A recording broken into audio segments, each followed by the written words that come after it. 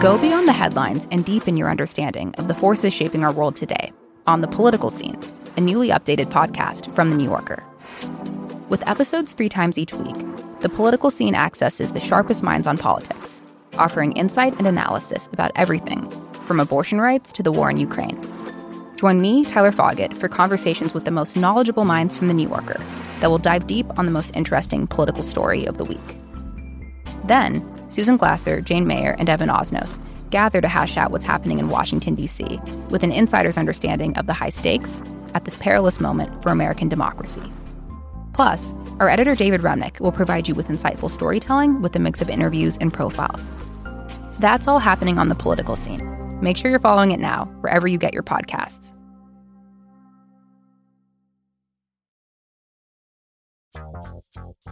I'm Jason Kander, and this is Majority 54, the podcast that helps Americans who voted for progress convince those who didn't to join our majority.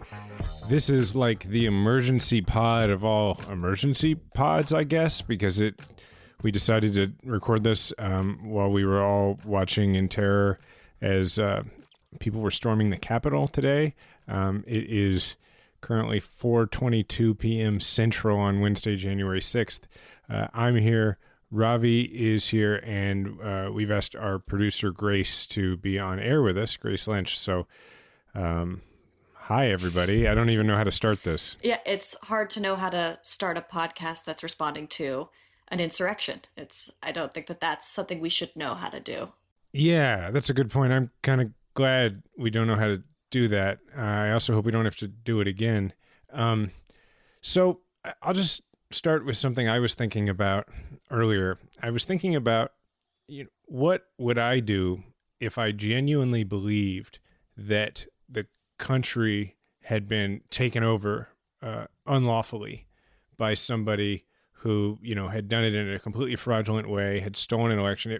If I believed that to be the case 100%, and I believe that all other legal and political avenues for trying to, save American democracy, if I had that view, if I had accepted all those facts up to that point, if those had all been exhausted, what would I do? And I think it's possible in that situation I guess I might do something like this. I'm not in any way saying that there's anything okay about any of this. I mean, for the record, I obviously condemn all of it.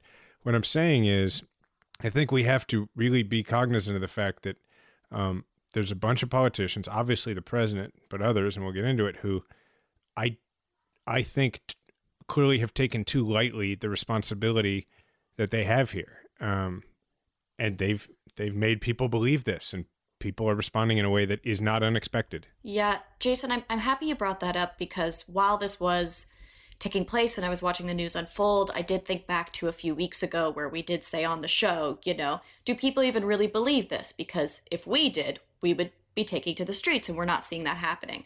So that thought also had echoed in my mind while I was watching this unfold, that we'd actually suggested as much. And to me, what this is showing is that this is very real, and that the political theater that so many of our leaders have partaken in over the last 4 years, but particularly in the last few months following this election, is taken seriously by the public, as it should be. And that to me, it kind of shows the elitist, media class divide of people assuming, everyone knows that we're just politicking or posturing. It's no, not everyone knows that.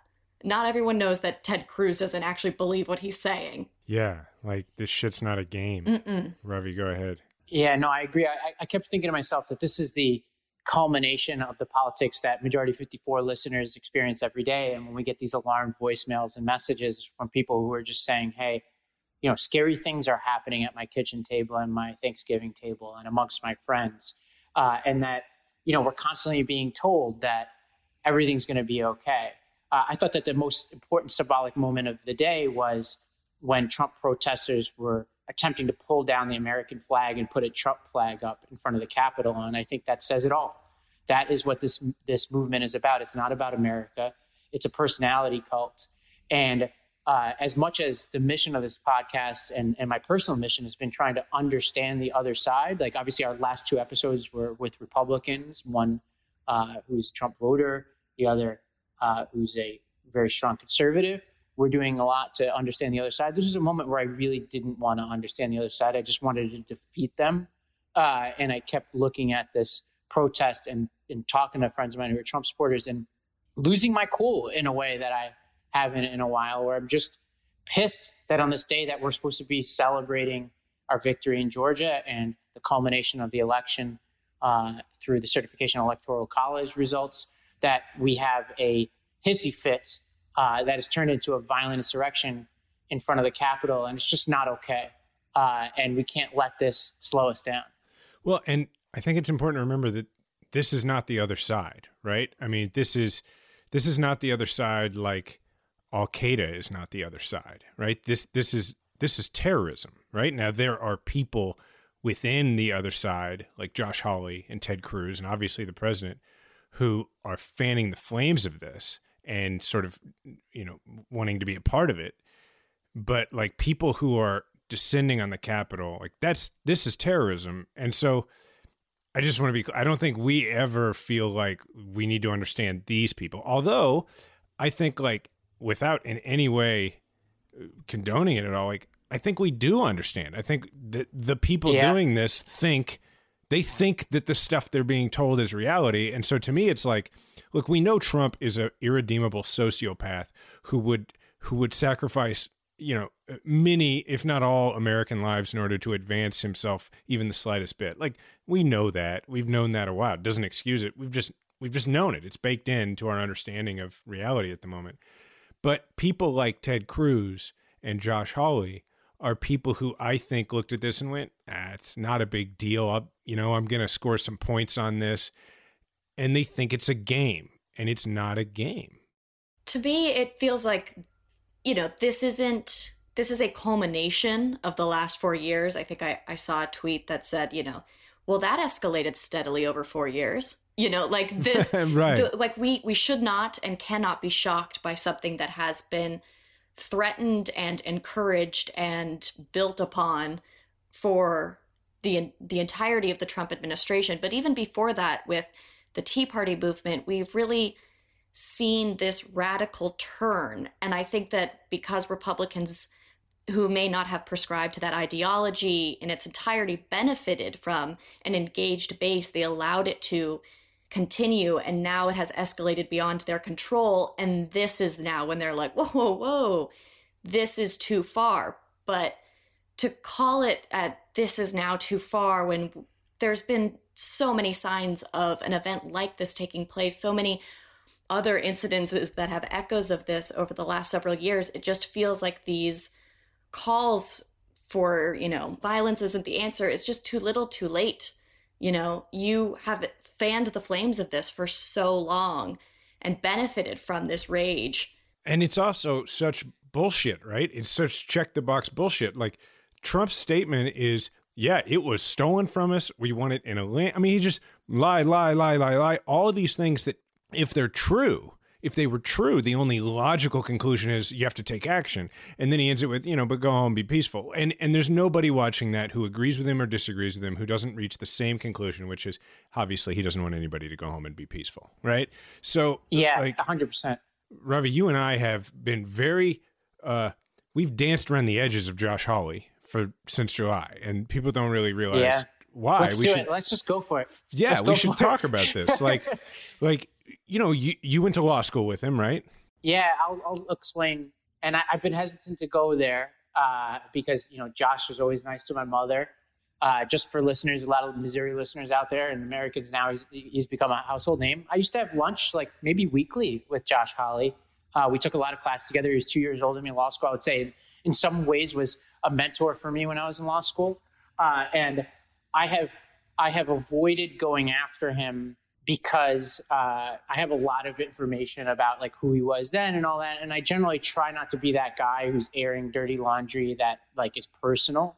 But, the events of the past few weeks have just, like, I think for you, for your own reason, have changed the way I think about him and and just my relationship with him publicly. And I'll just pause there before I explain where it's taken me, because I know you have your own story as to why you have pulled some punches on him. I mean, mine is much less admirable. I mean, to be honest, mine is just every time I talk about Josh Hawley, people are constantly hitting me up like, you got to run against him. And also I feel like I'm getting people's hopes up that I will when I do that. And I don't want to be a senator. It's not where I am in my life. And I like the work I'm doing. And I don't really want to start all that stuff, that buzz. It's not appealing to me. But this is like, and on top of that, like, to be honest, like, there's some things I'm trying to get done for homeless veterans in my state that I don't want to see him, for personality reasons, like try and stop. I don't know that he would, but like, so those are my two reasons. But this is like a bridge too far. Like, this is just, I can't not talk about it. He's my senator, and I'm his constituent, and I feel so, just by virtue of that, I've never even met the guy in person. I just feel so betrayed because he technically represents me. Yeah, and I'll put my 2 cents into this too, which is Josh Hawley is an actor. He is an actor, and he is acting and playing the part of the populist that appeals to Trump's base. And he's a person who has always seen himself as a future president of the United States. And his entire life's ambition is getting there. And it's not about what he's going to accomplish on behalf of people to get there. It's all about his personal ambition. And he is willing to do anything, both to himself and his family, and what he's putting them through in the process of shape-shifting into a Trump supporter, which is absolutely not who he was back then, and is not who he is at his core, to the extent there is anything left of his core. And he's willing to do anything to this country in service of that. And he views cynically, and he may be correct, at least inside the GOP politics, that the best way to capture the GOP base is to go along with anything and everything Trump says. You know, he's all about the palace intrigue around Trump and satisfying Trump in every possible way. And that's his politics. That is his entire ethics, is satisfying Trump. And for me, in watching what he did in calling for this challenge to the Electoral College certification, I wouldn't say it was a bridge too far. There are many things he's done there too far, but it just was, to me, it's too much. And everybody who's ever known this guy is pretty much now come out and said that he's an abomination. He's a threat to our democracy. He's a disgrace to the institution that taught me about the rule of law, and he needs to be defeated at every turn. You know what stands out to me about this is that, look, I mean, I put Trump and then Hawley and Cruz. It's two different categories. Again, because we know what we have with Trump. We know he's a sociopath. We know these things, or whatever he is. But these other guys, like, they haven't gone so far down this road that it's not, they can't, they could still step up and do something. And we still have some, I guess, limited reason to have hope for that, just because we don't have this long experience with them. And so I say all this to say, like, the part that they're playing in this is, and the reason we're talking about Hawley, for people who don't know, is that this was going on a path where this electoral college thing was just going to happen like it always does. And, Trump was saying, somebody needs to challenge this, but nobody was doing that because everybody was like, well, that'll never work. And also it's wrong. And, we're not going to do that. But then Hawley, said, no, this is my moment. I think completely in line with what you're describing, Robbie, irrespective, not even probably giving a thought, I assume, to what the actual results of that could be, and decides, no, I'm going to object. And I'm going to create this whole circus. So yeah, there's responsibility there. But going back to what I said when we opened this, which is that if you are a person who, if it were the reality that somebody were taking over the country and they were doing it illegally, if that were reality, there would be a group of people who would try everything they could to save America, to do something. I would be in that group. And what kills me about this is, if that were really happening, Josh Hawley and Ted Cruz would not be in that group. They would never do that. But what they will do is they will wrongfully convince people that that's what's happening. People who are liable to believe that even when it's not true anyway, because they have all sorts of other, racist and other things, working with them. They'll take advantage of that, and they'll cheer them on, and they'll manipulate them. But they would never be there. And now that they've created that monster, they won't stand up to that monster, and they won't say, you know what, the fraud thing, it's not real. Because that's the thing. The statements that they've made, unless you say there was not fraud, there was not cheating, this was not stolen, you're doing nothing more than continuing to cover your own ass. You're doing nothing to keep anybody from getting hurt. Absolutely. It feels just like the most overt performance of cowardice that has led to an act of violence and a historic disregard for democracy, and how someone can faithfully say that they are faithfully serving as an elected representative when that's the action they've taken is beyond me. It's even if you were to follow the cynical line of logic that makes it a political tactic, it is a stupid political tactic. I mean, so what are the two things that have to make sense for this move by Hawley to say this is even smart politically in what is obviously his goal, which is to win a Republican primary for president in 4 years? Okay, one, you have to be so totally detached from the reality on the ground to believe that a procedural maneuver in the Senate is what is going to be remembered by people, and you're going to get credit for that in 4 years in Iowa because you were the one who started a procedural maneuver in the Senate. Like, one, that's insane. I don't think that's how Trump loyalists vote. I don't think they're paying attention to who started. I mean, as we've seen, the cable news already thinks that Ted Cruz did this. Hawley's already lost that. So that's first. Second, okay, so what's your long-term play here? You know that either Trump or somebody named Trump is going to be running in that primary. You know that if you're going to beat them, you're going to have to make the argument that we need somebody who can win. And now you've just taken that argument away from yourself, because what's going to happen? Like, Trump Jr. is going to be like, hey, man, we did win. You said we won. You were the one who said that we got cheated. We did win. Like, it's on top of being immoral and un-American, it's also just stupid. And that makes me just a little more mad. Yeah, the Republican Party is North Korea, right? If you're not part of the ruling family, then you're expendable. And Josh Hawley needs to realize that. He's not part of the lineage. So if he's not part of the Trump family, he's not going to be the first in line to be president of the United States. And if it's Josh Hawley versus an actual Trump, an imitation Trump versus an actual Trump, the actual Trump's going to win every time. But what he's doing here is what he accuses the left of doing, which is virtue signaling. Mm-hmm. So he knows that this is bullshit, but what he's doing is signaling to the right, the extreme elements of the right, that he has the virtues that they want, which is loyalty to party above everything else. And once again, like, the symbolism of Hawleyism and Trumpism was the attempt to bring down the American flag and put the Trump flag up there. That's what this is all about. Not to move off of dumping on Hawley, which is warranted, but the physical actions that took place at the Capitol today, the seemingly minimal response from Capitol security to stop a group of rioters from moving in, disrupting Nancy Pelosi's office, getting into the Senate floor, stealing furniture, breaking windows. My heart is racing. I am genuinely flummoxed to see these images and to think back to just this summer when peaceful protesters and sometimes impassioned protesters were moving through the streets of every single state in the country for the Black Lives Matter movement, and how much police violence and force that was met with. The contrast of these images just cannot be emphasized enough.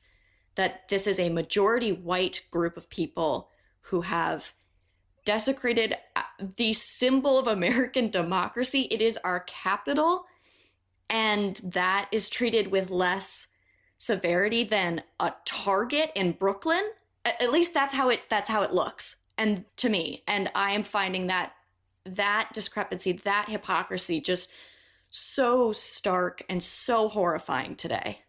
No, I think you're right. It's not just how it looks, it's how it is. And it just, Diana made a really good point to me earlier that this is maybe the best argument, other than like the obvious arguments about disenfranchisement. This is maybe the best everyday practical argument for DC statehood, right? Because just the fact that, great point. You have to rely upon the president and you have to rely upon all these elected national people and those they appoint in order to bring in the guard, in order to take these safety precautions. Like that's not fair to anybody, and that doesn't make any sense at all.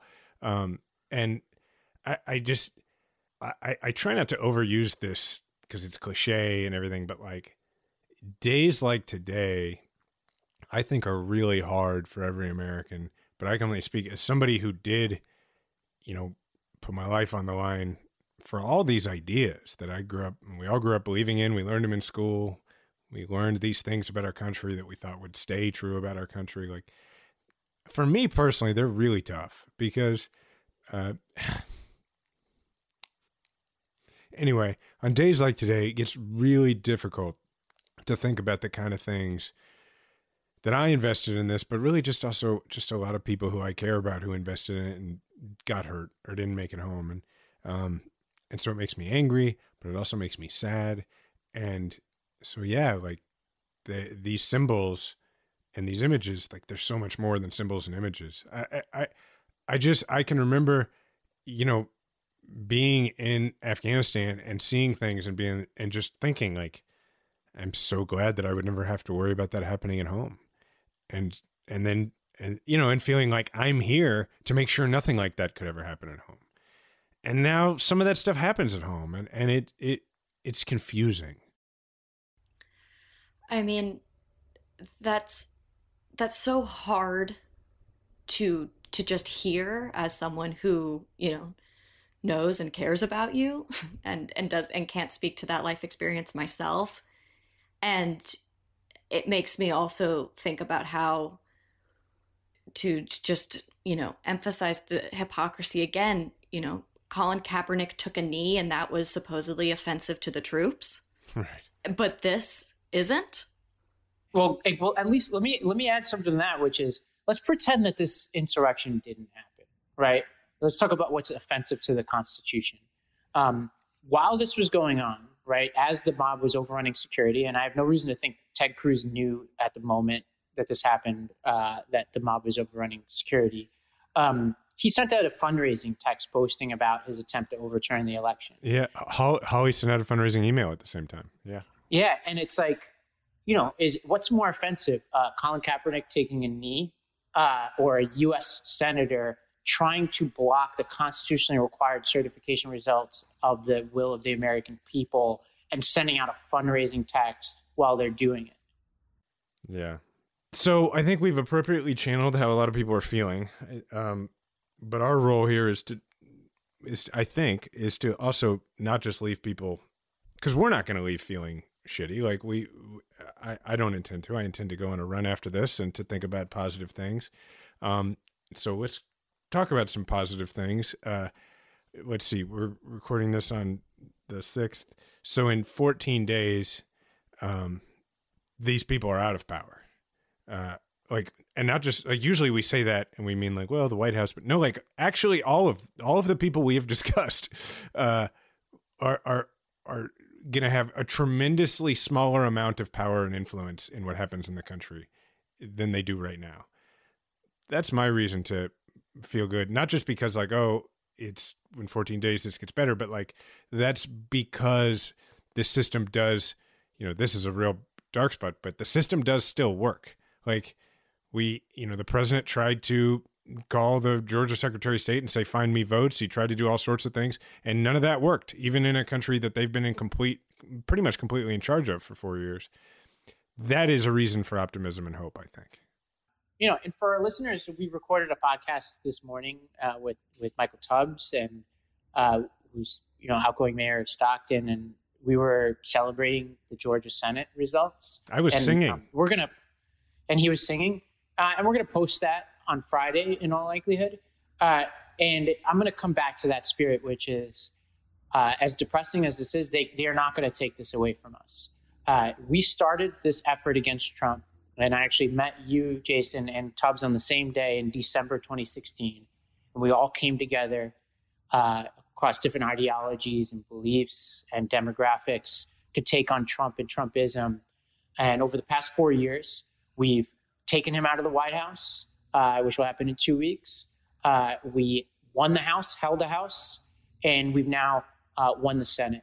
And I'm going to celebrate that. I'm going to continue to be grateful for all the people who put in hard work on that. And even though we know that the work is going to continue and maybe as hard or harder in the future, we won some major victories, and they can't take that away from us.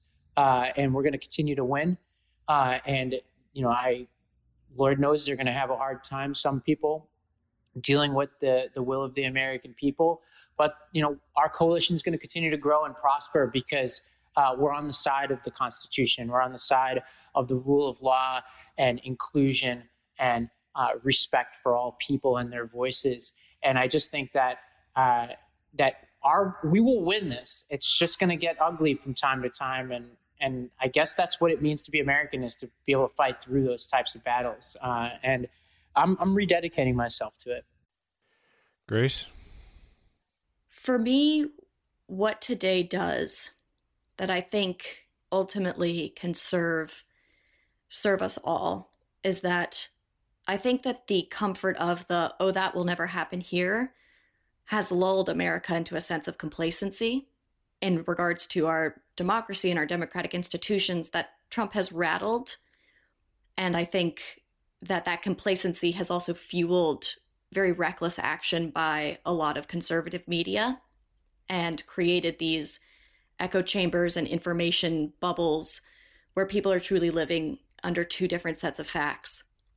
And what I think today did is kind of smashed one bubble into the other in terms of a shared reality. And while not everyone agrees on the reason why something is happening today, it's painfully clear, I think, that we have a crisis and that we have to address this communication divide. And so where I become hopeful is that there are shows like this one that are aiming to do just that. And I think helping people who are in a position to start to bridge this divide do so successfully. So I'm going to take my optimism from you two. So thanks.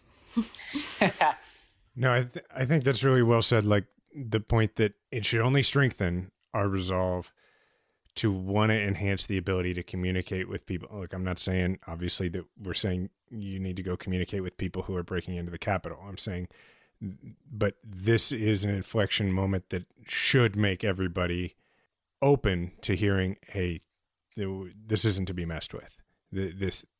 It's not to be messed with. I was texting with Stacey Abrams last night, and I, like a lot of people, I was just like, I love you and thank you, and we were texting back and forth, and I said to her, I said, by the way, thanks for saving America was getting kind of hairy for a minute there. And I'm kidding, right? Like, obviously it was getting kind of hairy. And she jokingly just like gave me the wink back, like, no problem, but like, it's not a joke.